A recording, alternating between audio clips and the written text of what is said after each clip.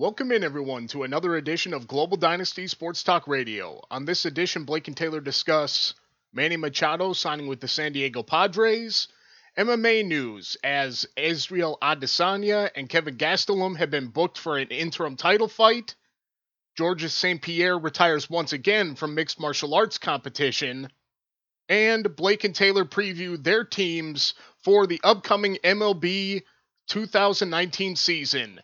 Taylor with the Milwaukee Brewers, and Blake with the New York Yankees. Global Dynasty Sports Talk Radio episode number 92 begins right now.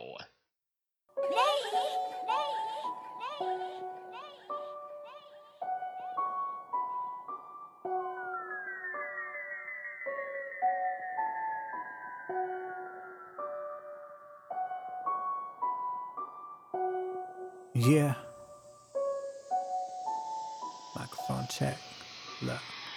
All we do is go, go, go.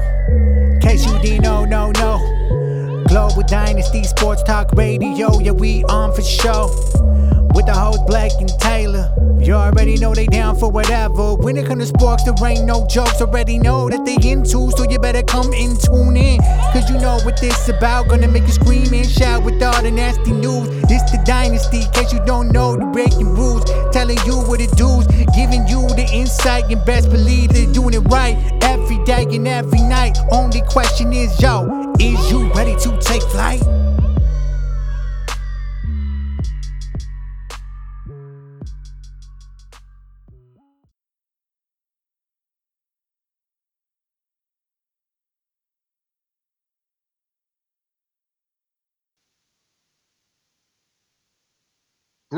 Greetings. Welcome in, everybody, to another edition of Global Dynasty Sports Talk Radio, episode number 92. How's it going, everybody? Your host, Blake Plonsky, here hanging with you. Hope you guys are doing well. Almost to the weekend, once again, recording today on Thursday, February 21st, 2019. With me, as always, is my co-host, Taylor Johnson. How's it going, Taylor? It's going pretty good. As I look outside, the sun is shining, but I know we got plenty of snow on the way. We got snow yesterday. We're getting snow on Saturday night. I believe it's Monday and Wednesday, if I remember the forecast right. It won't stop. I give up, man. I give up. It's like I messaged you yesterday. You wave the white flag and nobody can see it due to all the snow. I give up. Yep, I didn't get that reference. That took me a while. It took you a minute. I tell you what, it'll be spring sometime. I don't know when, but it'll happen. I don't know. I mean, if you look at Minnesota weather, first it's like false spring, and then it's like second winter, and then it's real spring for like a week and a half, and then it's summer and 100 degrees, and it's where we grew up, man. Where we grew up, nothing we can do about it, unless if we just pack up and move, which would be easier for me than for you. Sorry, man. I don't really have anything holding me down here except family, but you know. I love my wife and family. No, I can't. I more or less meant taking it with you. I didn't mean you by Jesus. yourself. All right, moving on. Wow. All right, never mind. Sorry. Little miscommunication there, everybody. All right, everybody, let's get into it here. We are kind of crunched on time today. Let's get right into it. First up, Taylor, some MLB news. Manny Machado has finally signed. I mean, granted, I think we saw this one coming. Maybe some people didn't. It depends on if you've been paying attention to every single news bit coming down the wire. But Manny Machado has signed a 10-year, $300 million contract with the San Diego Padres. Taylor, does this one surprise you a little bit, or did you kind of expect it at this point? You know, it was me and a couple of guys at work have in the last couple of weeks wondering where he's going to go. I know I work with a Cubs fan. He was worried that Machado was going to end up in Chicago. He is not a big fan of Machado's anymore after his actions in the NLCS. But San Diego, I guess it kind of surprised me. I don't know. I know they got a young team. I know this piece definitely helps. So I was a little shocked by that. But then again, honestly, Blake, I didn't 100% know where he was going to go. Okay.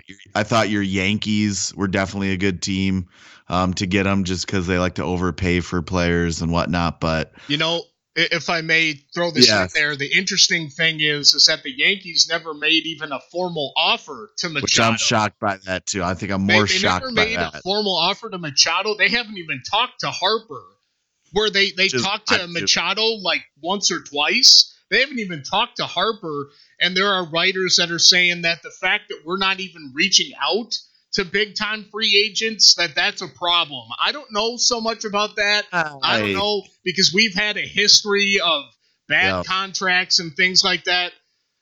Alex Rodriguez. Carl Pavano. Yep. Just throwing that out there. Anyways, Manny Machado. But no, like I honestly, I didn't know where he was going to go. I heard so many teams being thrown out there. Philly, the White Sox for a second. White Sox were another one that it seemed like it was almost a foregone conclusion. But he'll really love the weather in San Diego. I mean, for sure. Obviously, LA ain't bad, but I don't find me a bad day in San Diego and I'll call you a liar pretty much. Right. But no, like I guess we'll just see how this one pans out. But I was very curious about the contract itself because it was a lot of money for a lot of years. I mean, and let's be real here for a second. Manny Machado is not lasting 10 years in San Diego. No. He's just not. No. So he's not going to see all that money. He's not going to last 10 years. But Manny Machado is a good get. Granted, I took a look at their depth chart as it stands right now, before spring training, before opening day. I don't mind their batting order so much. It's got a lot of unproven pieces, but a lot of guys that have been touted in their farm system beforehand. Like they have their catcher was highly touted. Their shortstop is highly touted. Urias is their shortstop. Their catcher, I can't think of his name right now. I'm not sure if Machado's going to play shortstop or third base. Not sure. They have Kinsler at second. They've got Eric Hosmer at first. Their outfield is decent. Will Myers has been kind of up and down in his career. Hunter Refino is kind of, your average power hitter, I guess, that bats 240. And their center fielder, can't think of his name right now. He's only played 1 year in the bigs, so he's got a lot of room to grow. Their bats aren't the problem that I see. I don't trust their pitching so much. Do you agree or disagree with that statement? I agree, and I think that's a problem area in a lot of different teams. So what you look at is like you want to reel in the big fish, or do you want to kind of get some other smaller fish to kind of shore up your problem at pitching. So I mean that's another thing. I'm scratching my head a little bit, just as to why. I don't know if they just made this move to make a move or if maybe Machado really wanted to play in San Diego. I don't know, but no, the pitching is another thing that's suspect, and that's no secret. We all knew it last year before, and it showed. And it's one of those teams that you think that would address that problem, but instead go out and get this big free agent. So they focused everything in the money truck on Manny Machado, and they didn't even take a passing glance at their pitching, which just really surprised me. That's why I brought it up. You know what that reminds me of? Your Milwaukee Brewers? No. Oh, come on. No. Sorry, I thought that's where you were going. At least we made it to the NLCS. No, it reminds me of one of my other teams, the Minnesota Vikings. Let's throw all this guaranteed money at one player. Offensive lineman. Yes. So it's kind of similar in that sense. So, I mean, like I said, we'll have to see it play out. But honestly, I don't think it's going to play out very well if you are a San Diego Padres fan. like I said, I like their batting order. I mean, again, it could be a lot worse, but their pitching is suspect at first glance. Granted, Manny Machado did tie his career high in home runs, triples, walks.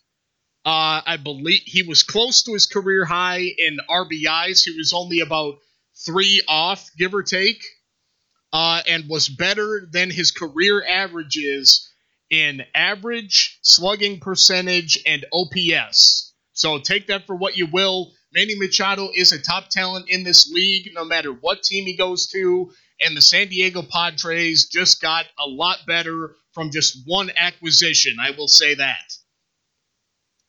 All right, everybody, on to some MMA news here for you. I will do the short story first because I have a little bit to say about the second story. Kelvin Gastelum versus Israel Adesanya has been booked for UFC 236. Gastelum was supposed to fight Robert Whittaker. Robert Whittaker pulled out the day of due to a sports hernia. Some people, trashed Whittaker for that. But I've actually had a sports hernia and had a surgery on it in my teenage years. If Robert Whittaker would have fought, that could have been fatal. So let's not, dog the guy for, you didn't compete through a little hernia. He could have died. So let's just leave him alone. Though Gastelum, UFC is not waiting around. Gastelum will fight Israel Adesanya, my guy, the guy I've been hyping up for years now, for the interim middleweight title at UFC 236. Taylor, it's my opinion that I think Adesanya is ready now. But I wanted him to get maybe 1 or 2 more fights in before taking the leap to the middleweight title. I have long said that Israel Adesanya, one day in his career, will be middleweight champion. When it happens, I don't know, but he will hold the UFC middleweight gold. I think he should have had 1 or 2 more bouts, but hey, I guess Adesanya's ready. He signed off on the dotted line. He thinks he's ready. Who am I to say? I'm not in Israel Adesanya's camp. I'm just a huge fan. I'm just a big backer of his. That's what I wanted to see. And here's to hoping that fight will be a barn burner, as both fighters have some heavy tools in their arsenal. Sorry about that, everybody. Up next, second MMA story. George St. Pierre is walking away one more time.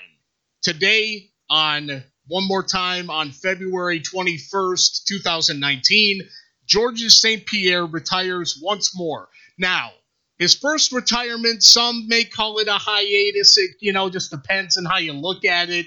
He's always said he retired. It's always been called a retirement. But again, it just depends on how you read into his wording. This time, he says he's done. He did want one more fight. Khabib Nurmagomedov called out George St. Pierre, or didn't call him out. Sorry, that's the wrong wording. He said, I want to fight you. This should be your next fight. George St. Pierre, wanted the fight, but he said it's not up to us, which kind of is taking a shot at UFC and the matchmakers and Dana White. George St. Pierre has had problems with Dana White before. The reason why George St. Pierre walked away before was, due to the drug testing. Before UFC brought in USADA and had the universal drug testing, GSP wanted it. Excuse me a second, everybody. That's a cottonmouth, son. Sorry about that. GSP wanted the universal drug testing just like Ben Askren did back in the day, and that's why Ben Askren and Dana White, got into that whole beef, because UFC hadn't done it yet. GSP was worried about steroid use and things like that. He came back due to the drug testing being the way that he wanted it. Fought one time against Michael Bisping, won the middleweight title, developed ulcerative colitis. vacated the title because he wasn't able to get medically cleared, wasn't able to fight.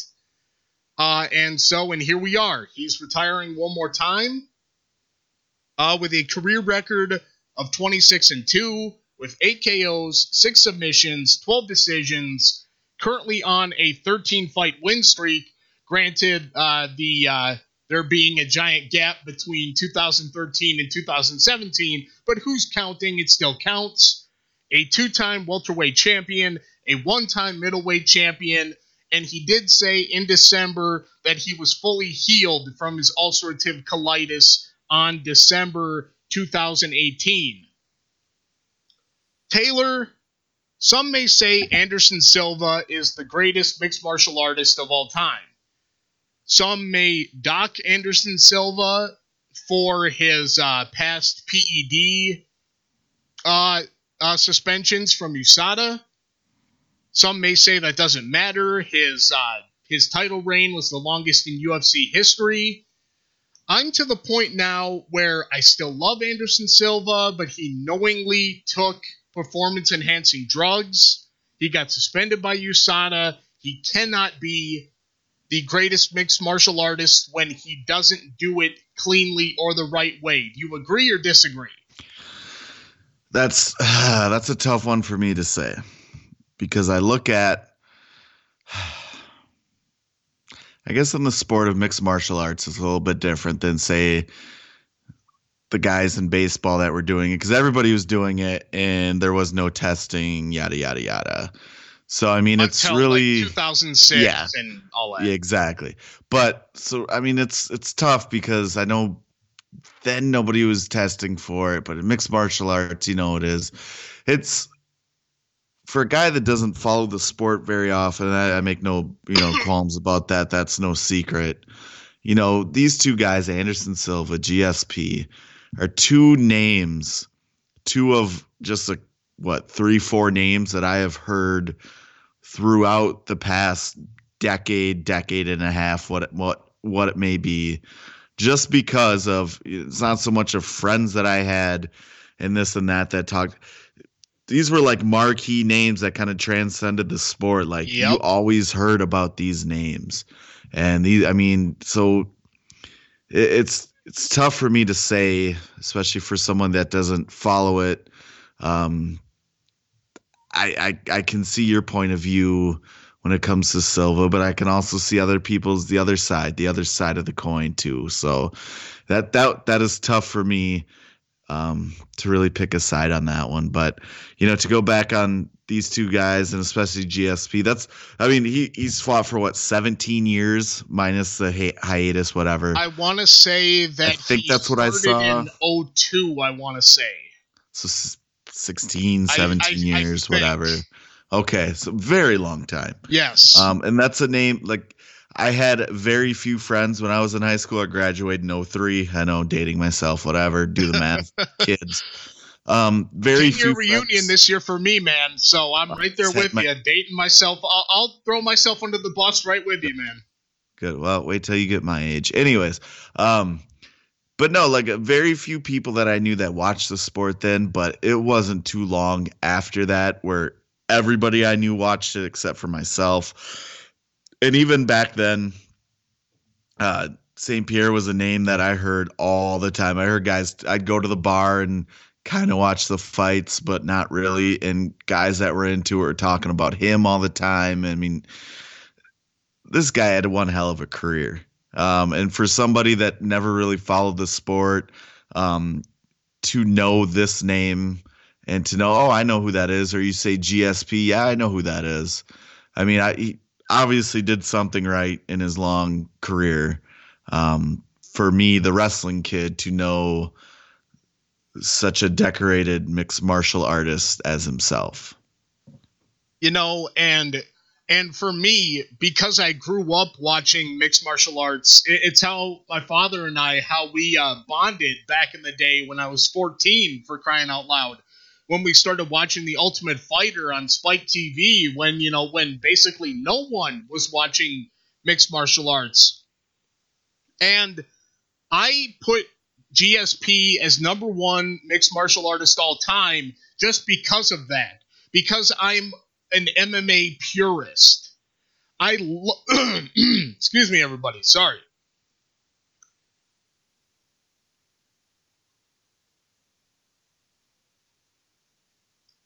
Can't clear my throat for some reason. Sorry about that, everybody. Once again. All right. Anderson Silva.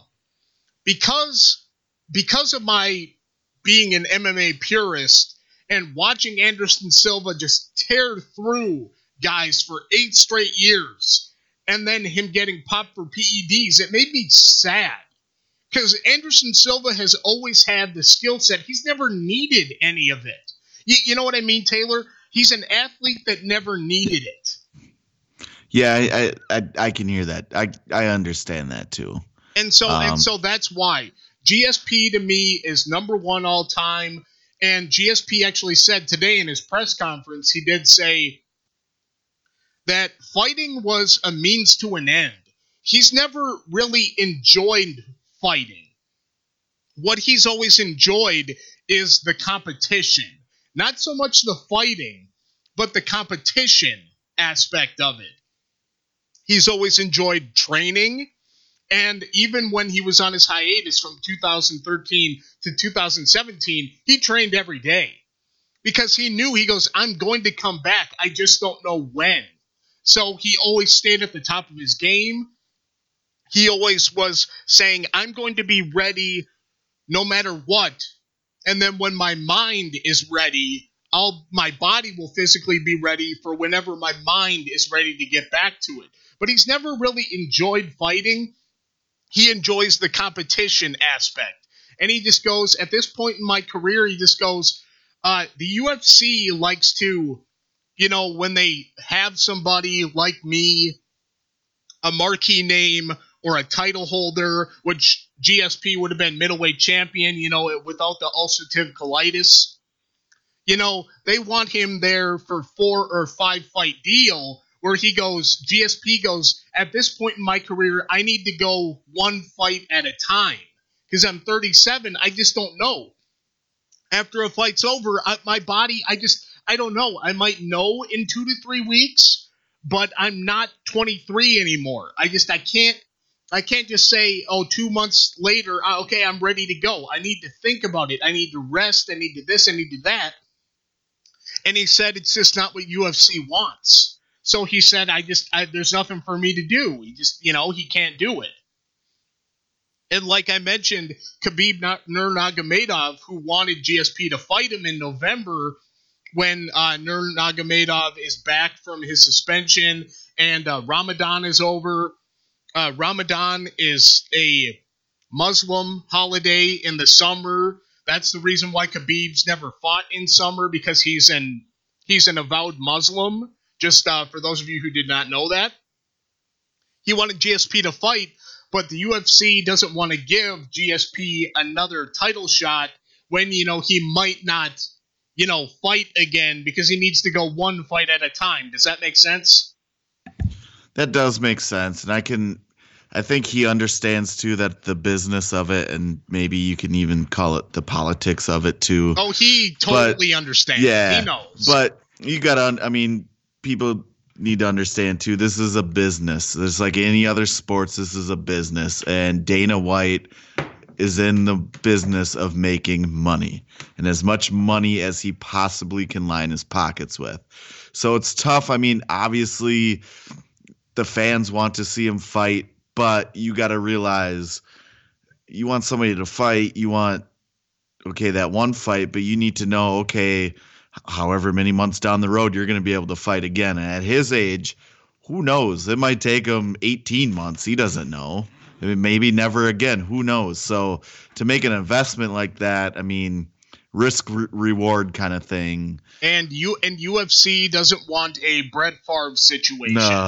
No. And God, can you blame him for that? Absolutely not. No, exactly. And GSP, and in the press conference, GSP wasn't placing blame either. He goes, I get it. He just goes, but at this point at my age, he goes, it's where I'm at. It just, and so we're at an impasse. I wanted to fight Khabib, And that would be a huge money fight, man. Are you kidding me? For GSP to drop down to welterweight, for Khabib to go up to 170, which I think Khabib could make that weight because he's a big lightweight. If you look at him, he's a big lightweight for that matter. So that would have been a huge fight, but UFC, the powers that be, just won't give him the fight. So GSP said, okay, fine, I'm done then, because there's nothing else for me to do, basically. Well, at least he knows, I guess he can go out on his own terms. And I mean, yeah, it would have been cool to see that, that one fight, but does that one fight lead to maybe another one, or maybe another one, or maybe a waffle and maybe not? Right. Like you said, it's a Brett Favre effect. At his age, I still think Khabib rolls GSP. And sorry, rolls isn't the right term that's being disrespectful. I think Nurmagomedov wins that fight no matter what. But it would be a competitive fight, more competitive than Conor was. That's a whole nother thing. Shots fired. Shots fired, and with that wasn't said, me, Conor. I like you. Yeah, Conor knows how I feel. So no apologies. Yeah, that's right. I said it. Ain't nobody scared. All right. With that said, perfect segue into our final segment for this week. Again, probably a shorter show than we're used to. Kind of crunched for time. Next week, we will be doing our NFL offseason talk that we've been hyping up for about 3 weeks yet. It just hasn't been the right timing, everybody. It is coming. We still have all of our notes. It is coming next week, I promise. All right, Taylor. Baseball is getting into full swing. Teams have reported to camp. Spring training games start this weekend. I'm going to let you go first. What do you like from your Milwaukee Brewers? What do you not like? What do you expect? Talk about anything you want under the sun with your Milwaukee Brewers. Go right ahead. Oh, there's a lot to talk about. I mean, you're coming off a season last year where we a lot of us expected good things, but I think the 2018 Milwaukee Brewers far and away exceeded expectations, making it to Game 7 in the NLCS, falling one game short of making it to the World Series. I think they would have been ran over by the Red Sox, to be honest with you. There was nobody stopping that team. But I think any team gets run over by it. I mean, so maybe it might have worked out for the best. We wouldn't have gotten embarrassed in the World Series. But anyways, I mean, picking up, a lot of people were like, oh my God, why would you pick up Christian Yelich, Lorenzo Cain, blah, blah, blah. Well, guess what? Christian Yelich won the MVP. Everybody's expecting big things out of him. I don't see him slowing down anytime soon. I think Milwaukee is a great fit for him. I think Miller Park is a great fit as well for him. But before I get into position players and everything, I want to talk about pitching. Wasn't bad last year. Playoffs were definitely something I've never seen before in the bullpen starts that Craig Counsell did, or bringing in a pitcher for one batter, and then that was it, pulling them. Very odd, very weird. A lot of the old timers that watch baseball were very against it. Isn't it just if I may interrupt for a second? Is there not a new rule this year that works against putting a batter in for one out, or am I misremembering? I forgot to check on it. I know they were talking about that in the winter meetings. Okay, I'm not crazy then. Okay. It's something like what the hell was it? A pitcher has to face at least one. I don't know what it was. Anyways, it was pretty much preventing the Brewers doing from what they did. Right. That's why I brought it up. Yeah, I have to check into that. I'm glad you brought that up, because that is something that slipped my mind. So I am writing this down, Blake, just to let you know. I'm putting this in my little app that you told me about. So I'm going to check on this later. Color Note app for Android. Everybody download it. Mine's a little different because I'm an iPhone user, but that's right. I forgot about that. I forgot. Not to toot my own horn. I have an iPhone now. But anyways, do I still want one more starting pitcher in this rotation? Absolutely. but from what we have right now, it's not bad. They got rid of Wade, or they let Wade Miley walk. Who I really liked last year. Very integral part of the playoff run. They let him walk. He signed with Arizona for cheap. So it leads me to believe that Milwaukee, I don't think, was ever really interested in him. Sad, but you know what? It is what it is. We have to move on. So, the likes of right-hander Chase Anderson, Corbin Burns, a very young pitcher that did very well for him last year. I'm expecting some very big things out of him. You can't write off Chassin. He did pretty good last year. Junior Guerra, I'm hoping he can bounce back. Had some good outings last year, but also had some very forgettable or outings that he would like to forget anyways. Jimmy Nelson coming off that injury. I remember last year previewing the Brewers. It was around this time saying, well, Jimmy Nelson might not come back until September. Yep. You thought I was crazy. I even second-guessed myself coming off of Tommy John surgery. Ended up he didn't play at all last year. I mean, if we really look at it, calling it what it is, Jimmy Nelson's supposed to be the ace of the staff. Yep, exactly. And now, I know he did, or somebody did say he might have been available in the postseason, but I think at that time they didn't want to risk it. Which is probably the smart move. Everything I have seen about him and what he said and what trainers and everything else has said is he is 100% ready to go. There's going to be absolutely no limitations once the regular season starts. So that's huge, amazing, great news. Then you're looking at Brandon Woodruff also. He hit a big home run in the playoffs last year, which kind of jump-started it. One guy I'm a little concerned about is Jeremy Jeffress, our closer. Kind of faltered in the NLCS. I don't know what happened to him. Something wasn't right. Something seemed off. Not quite sure. But the one guy that I think a lot of people are excited to see, and really if we can get the starting pitchers to go 6 innings, you're going to see Josh Hader a lot this year. Dude can throw 100 miles an hour, has a weird release point as a lefty. Can say that again. Like the way he pitched in the playoffs was unreal. Yep. So I'm extremely excited. Really got to get the starting pitchers to go at least 6 innings, if not more. Too many times they go 4 innings, and that's there. We cannot let our bullpen run out of gas this year. Going to the position players, we got Mike Moustakas back. He re-signed with the Brewers after testing free agency. Very interesting about him, third baseman. However, they are trying him out at second base. Really? Which would put Travis Shaw back at third base. Does Moustakas have the lateral ability to play second, do you think? That is one thing I questioned, and that is one thing we are going to... Granted, I am kind of...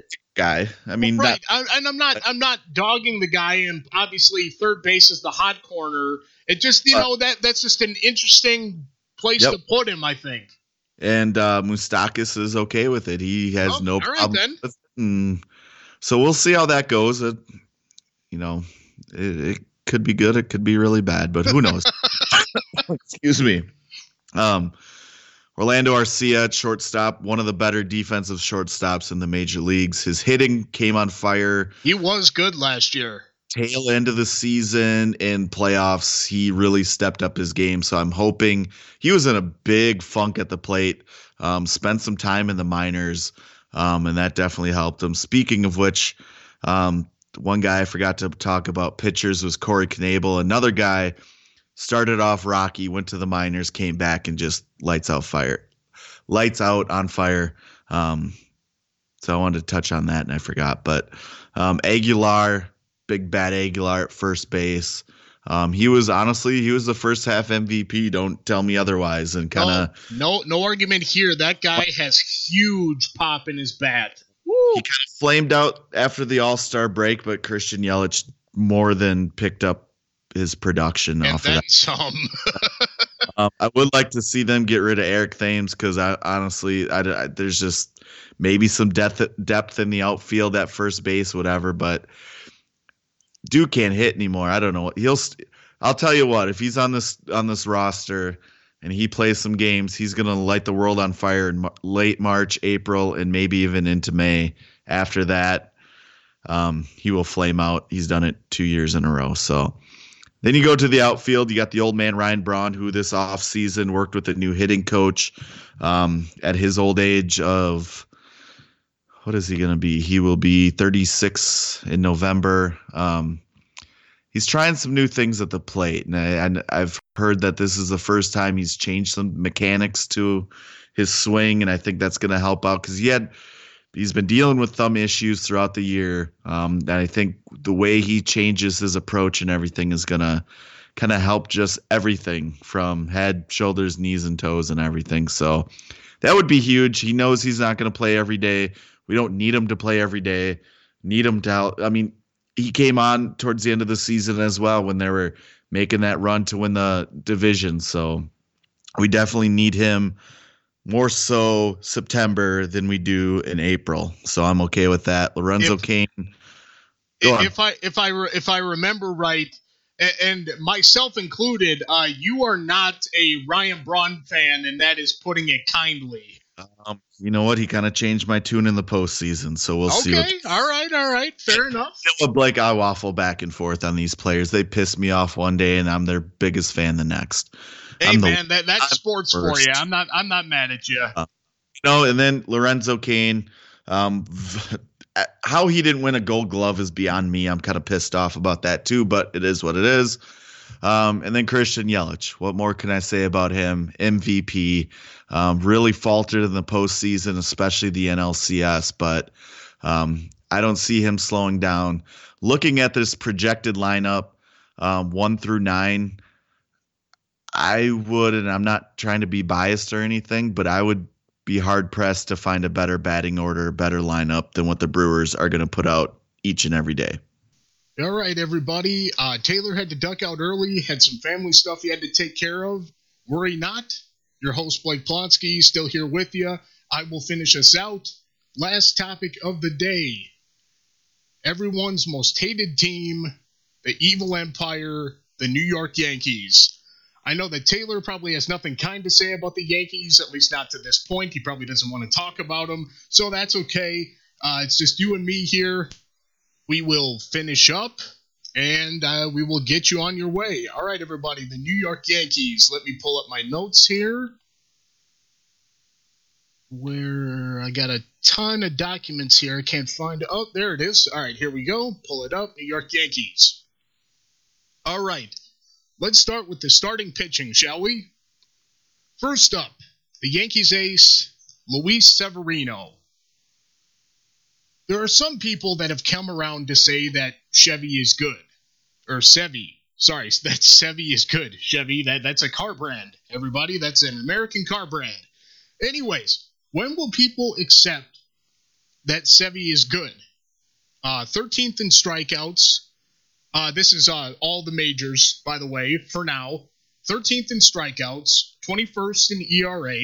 He's a fireball thrower. And last year, believe it or not, he was actually called the hardest throwing starting pitcher by MLB writers on MLB.com. Can you believe that? Those guys, I mean, you would hope are impartial, so there's no bias there, hopefully. So, would anybody like to disagree with that? That he's the hardest starting pitcher for baseball thrower? If you want to disagree with that, please let me know. Last year that was, and honestly, I can't disagree. He doesn't give up too many home runs. He was tied for 16th last year when he gave up 19. Severino doesn't give up a lot of walks. He's got good control. As I said, he's just an absolute flamethrower. He's an ace that anybody would be lucky to have. The New York Yankees thankfully signed him to a new 4-year deal. He is with the Yankees for the long-term foreseeable future. Up next, I wasn't sure who's going to start number 2, whether it be Masahiro Tanaka or James Paxton. I'm going to go with the depth chart that I found. So I'm going to go with number 2 is going to be James Paxton. James Paxton is a true number 2. 31st in ERA. Again, for pitchers, this is the entire majors, not just a position like, say, second baseman, center fielder, etc. This is all pitchers. So 31st in ERA, 14th in strikeouts, 13th in WHIP. He's been increasing his innings every year. And hopefully this year will be no different. As he ups his innings, he's dropped his batting average against him. So, how many times a batter gets a hit, say, just throw out a number because I forgot to write it down for last year. Say it's 0.221, let's say. For every year he's been in the league, in the majors, he's been dropping that down. So whatever it was last year has been his career low to this point. You know what? That's a great thing to see, especially when he's coming to New York. Hopefully, I know that Taylor and I shouldn't throw Taylor under the bus. I took some shots at Carl Pavano. I apologize if you're a Carl Pavano fan. If you remember his tenure with the Yankees, it was what it was. So I hope that James Paxton will be able to embrace New York, be okay in the New York media. I'm sure he won't have a problem, and we won't have a Carl Pavano situation on our hands. But you can't really have a better number 2 starter than James Paxton, wouldn't you say? All right, number 3, Masahiro Tanaka. Let's see here. Number 3, I honestly think that third starter is best for him. Not as much pressure as being the ace like when he came in and when the Yankees acquired him from Japan. Honestly, but again, he's still pitching in the Big Apple, so the pressure's still there, but it's not as much as saying you're going out there on opening day and everybody expects you to get a win. Obviously, a fan probably expects your team to win every night, especially being a New York Yankee fan and us being used to, having 27 world championships, close to maybe winning 100 games, if not more than 100 games. There's a lot of pressure coming in pitching in the Big Apple. Hope that his hamstring issues are behind him so he can get back to pitching 30 games a year. He did not hit, for games started, he did not hit 30 games last year. Had some hamstring issues that hampered him all year long.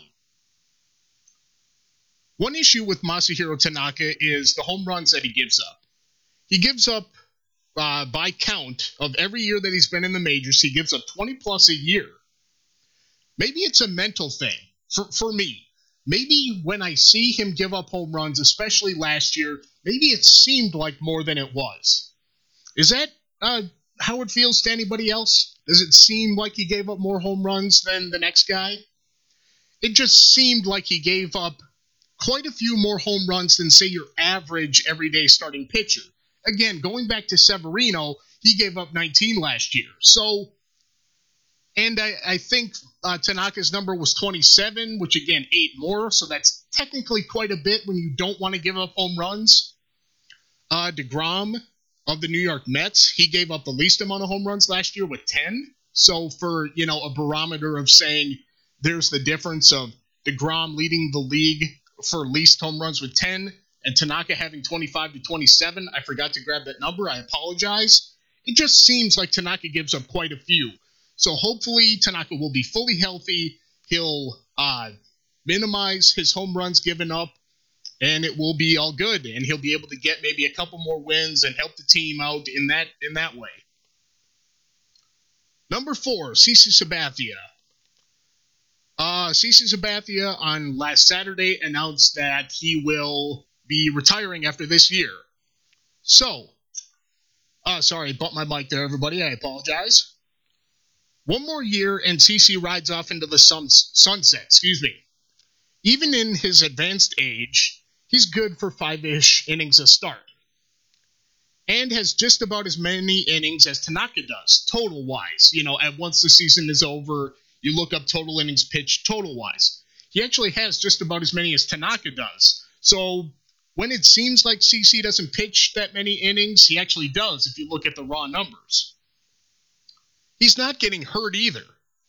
And he started 27 games in his last 4 years, believe it or not.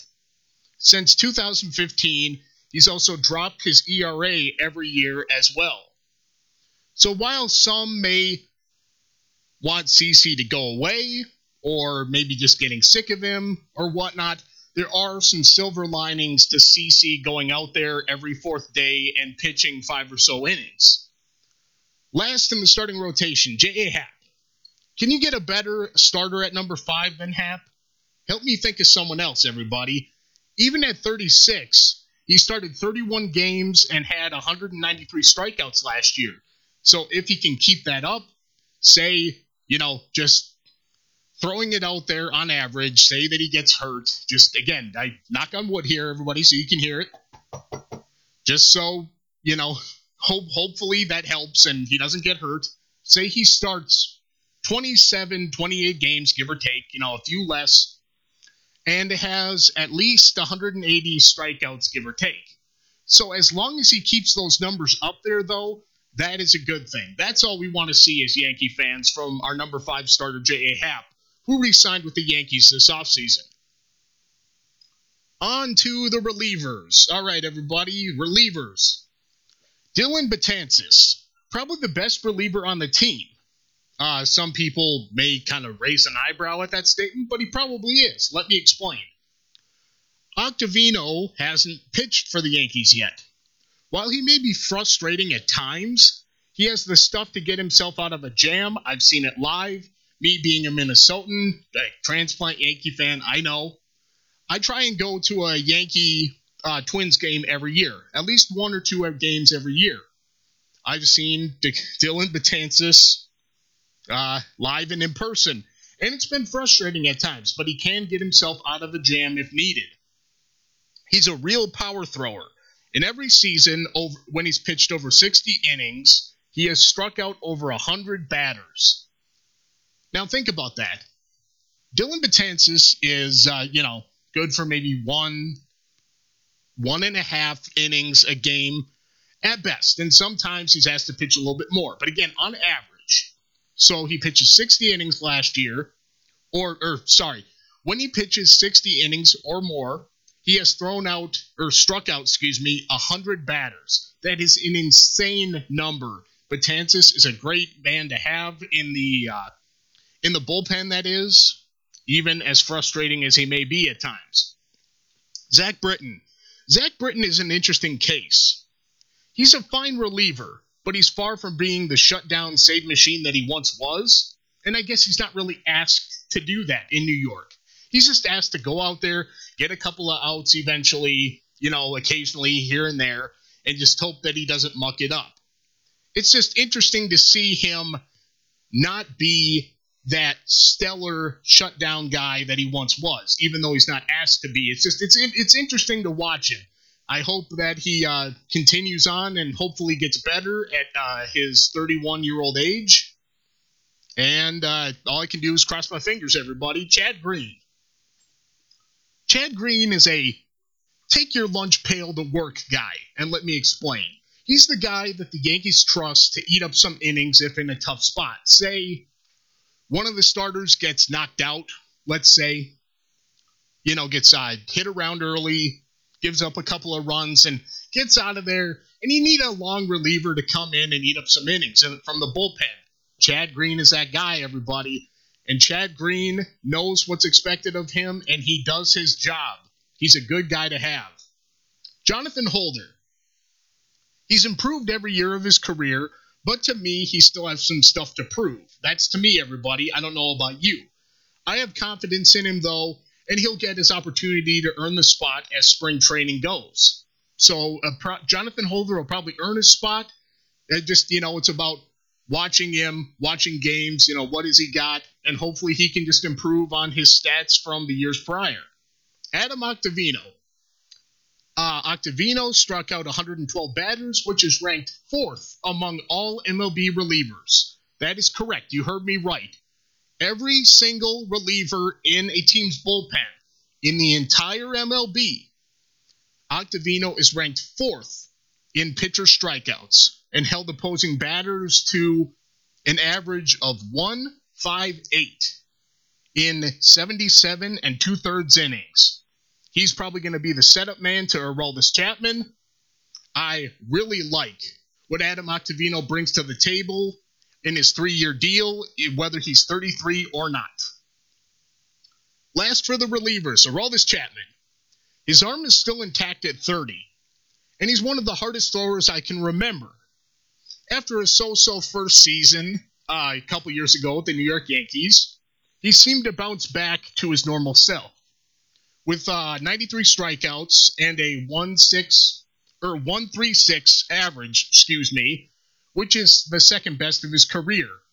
It seems that Chapman is back to being Chapman versus the first year a couple years ago when he was pretty frustrating, if I may say so myself, and I know that some Yankee fans, if not a lot of Yankee fans, would agree with me.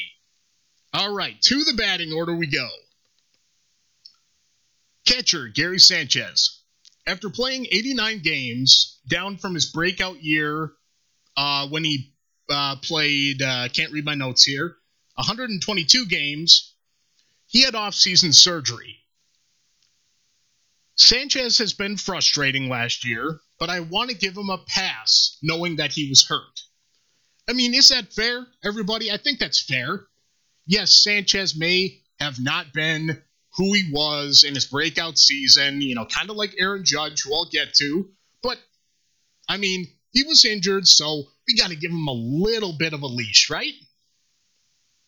So, but in the end, Sanchez needs to be Sanchez. That's a given. He's always had his power despite his plate struggles. He had 18 home runs last year, good for 7th among all catchers. I still believe fully healthy, he can hit for average as well. He's shown as much, has he not? That's what I think. One issue still remains is Sanchez's defense behind the plate, which is frustrating. At this point in his career, though, I think Sanchez behind the plate just is what it is. I don't think he's going to get any better. I mean, can't really get any worse either. But the thing is, you can't really take his bat out of the lineup. His bat is just too good. Would you guys agree? First base, Luke Voit. Enter Voit and Greg Bird's bat. Sorry, I laughed at my own joke here. Sorry, let me start that over. Enter Voit, and Greg Bird's path to playing time becomes cloudy.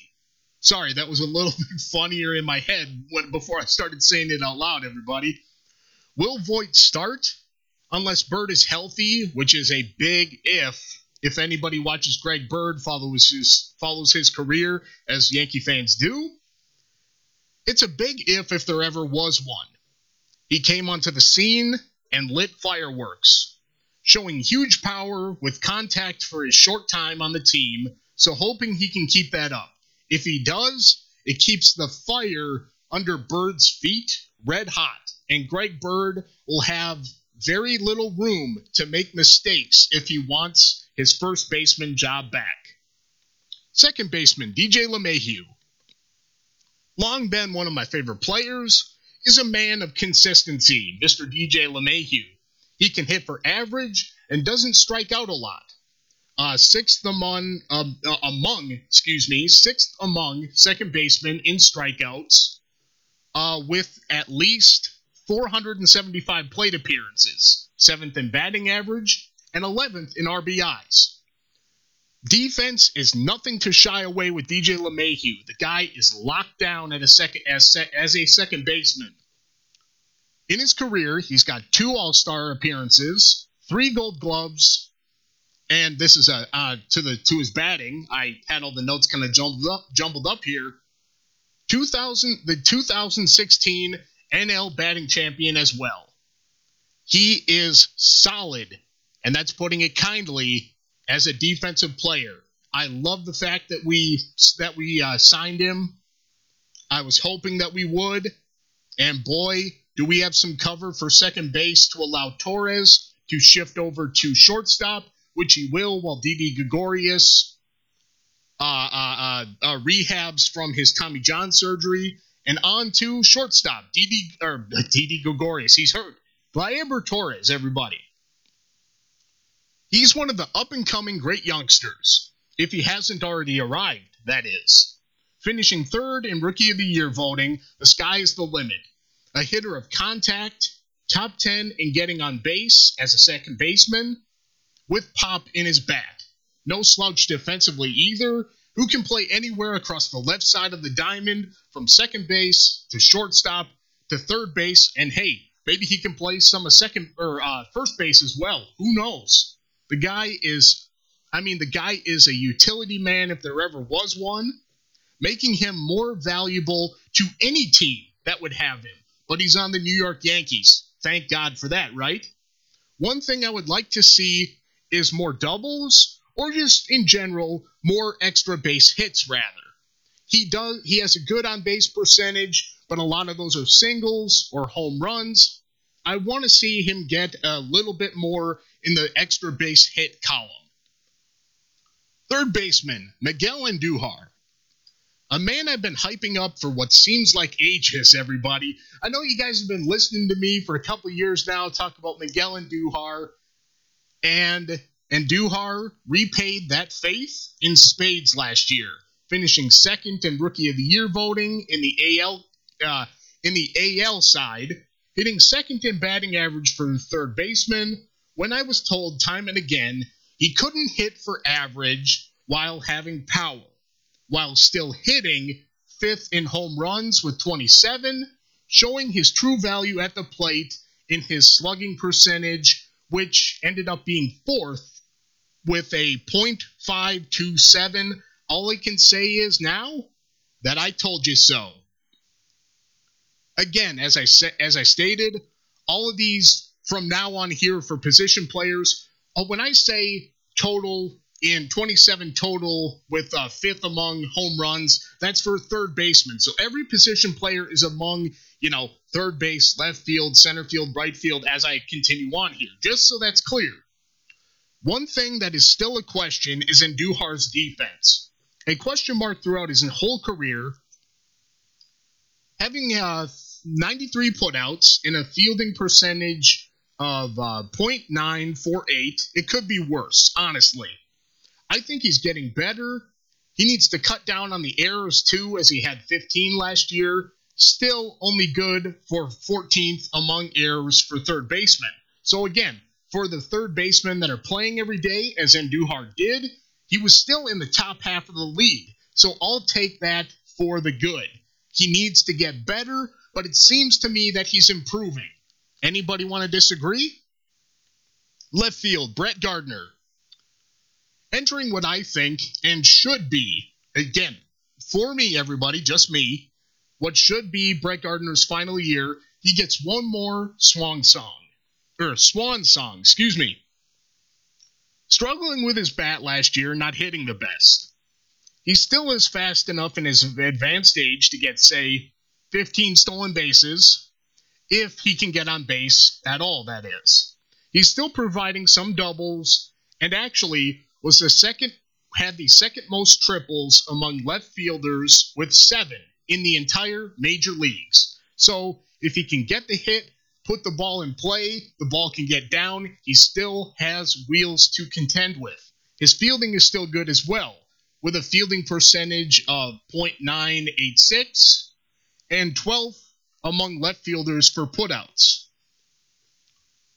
With Clint Frazier waiting for the left field job, and all indications point to that Clint Frazier is healthy, Gardner may be forced out even if he wants to keep on. Honestly, I think Clint Frazier should be forced to, Aaron Boone should be forced to pull Brett Gardner out and find a way to get Clint Frazier's bat in the lineup. I think the worst of his post-concussion syndromes are past him. We'll see when spring training starts. And hopefully Clint Frazier can be the heir apparent to the left field job, with being backed up by Giancarlo Stanton, who's our everyday DH player. Up next, let's see here. 3 more to go. Aaron Hicks, everybody, center field. Ever since he was traded in 2016 from the Minnesota Twins, who I watched Aaron Hicks quite a bit, again, living in Minnesota, everybody, He got his shot at being a full-time player, and he surely has shined brightly. I guess it depends on how you want to say it. Last year was no exception to the rule for Hicks, who hit career highs in hits, home runs, RBIs, walks, and beat his career average in batting average, slugging percentage, on-base percentage, OPS, and WAR rating, as he seems to find his way at the plate. One of the best center fielders by fielding percentage, 7th among center fielders with a .994, and 14th in putouts, Hicks' speed, and some of the catches he comes up with, is pretty crazy to see and fun to watch. Right field, Aaron Judge. What can be said about Judge that hasn't been said about it? Right, everybody? What can be said that hasn't been said? He's an amazing power hitter and amazing to watch. Was he really able to recreate his breakout season? Did anybody expect that?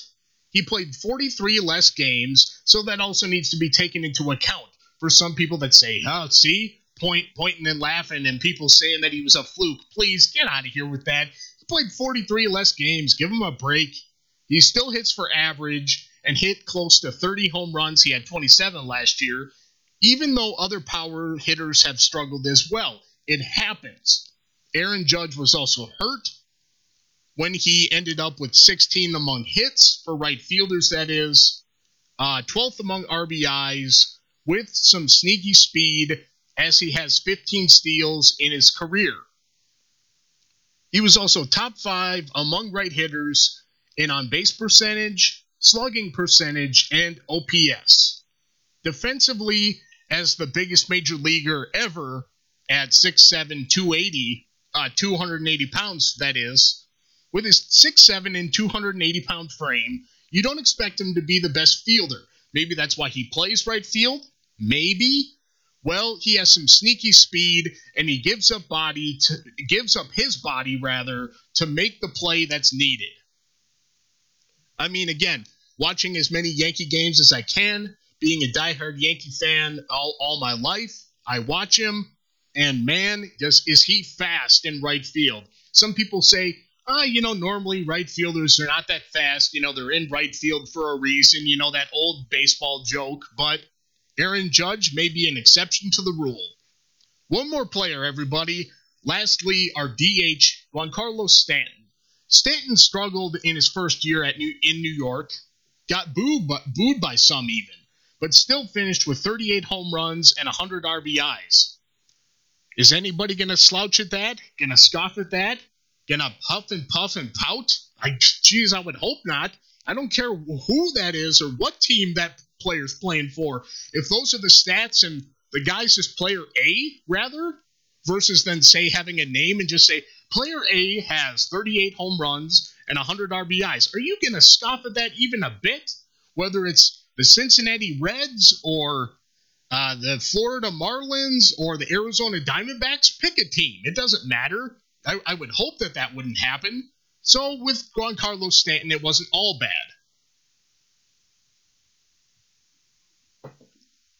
Sorry, everybody. Had to take a quick drink there. I mean, even though most of his stats are below what people expected, sure, okay, sure, I'll give you that. But being in his second season, I think that he'll settle in, bunker down, and be even better. He didn't qualify in right field or left field, which are the two positions that he can play in the field, as he DH'd for most of the year. So I don't have any fielding stats or defensive stats, for you, because he DH'd majority of the year, if not all of the year. I can't quite remember. All right, everybody. That is your spring training preview of the New York Yankees. I hope that wasn't too long-winded for you. As I said, Taylor had to run, take care of some family stuff. No problem. I said I would finish us out. And we've reached the end of another edition of Global Dynasty Sports Talk Radio, episode number 92. Don't forget, everybody, that you can contact us a multitude of ways. Skype in, everybody. Be a part of the show. Join the show. Be a guest host for a couple of minutes. Join Taylor and myself. Debate us if you would like. Talk about anything that you would like. Just let us know. You lead and we will follow. If you want to email us to contact us, that's okay too. Email me, Blake Plonsky. Email me at blakeglobalDynasty@gmail.com. You can also email Taylor. Email him at taylorglobaldynasty@gmail.com. And we will respond on our next show live on the air to your comments, questions, concerns, suggestions, or whatever your email may entail. Go to our Facebook. Give us a like on the Facebook. Help us grow Global Dynasty Sports Talk Radio together. And lastly, but certainly not least, our SoundCloud, soundcloud.com/Global Dynasty STR. All the episodes that you could ever want, all under one place. All you got to do is go to soundcloud.com/Global Dynasty STR. Our chronological episodes, our special editions. Honestly, I think at this point it's hundreds of hours of audio, all at your fingertips, all for your listening pleasure. All you need is an internet connection. Whether you're walking down the street, on your commute to work, maybe you're in a traffic jam on your way to work. I apologize, but hey, that gives you more time to listen to us, Global Dynasty Sports Talk Radio. Whether you're working out, whether you're doing some household chores, or just, it doesn't matter what you're doing. Listen to Global Dynasty Sports Talk Radio, and we always appreciate all of our listeners. Every single one of you are important to us because without you, it's just Taylor and I talking, and we know that you enjoy listening to the show, and we enjoy giving it to you each and every week. Share us with your family, your friends, someone that you just happen to pass on the street, someone that you may, have a conversation at the gym, your coworkers. It does not matter. If they don't know about Global Dynasty Sports Talk Radio, then let them know. Say, this is a podcast I listen to, and you should listen to it too. All right, everybody, that does it for me. As I said, Taylor had to take off and get some family stuff taken care of, but we've reached the end of episode 92. Make sure to join myself, Blake Plonsky, and Taylor Johnson next week for episode 93. That's it for us. For Taylor Johnson, I'm Blake Plonsky, and we will see you next week for episode 93. And we are out. Peace. Johnny's been scheming, now he's on his feet. In one hand a needle, in the other his keys. It didn't take too much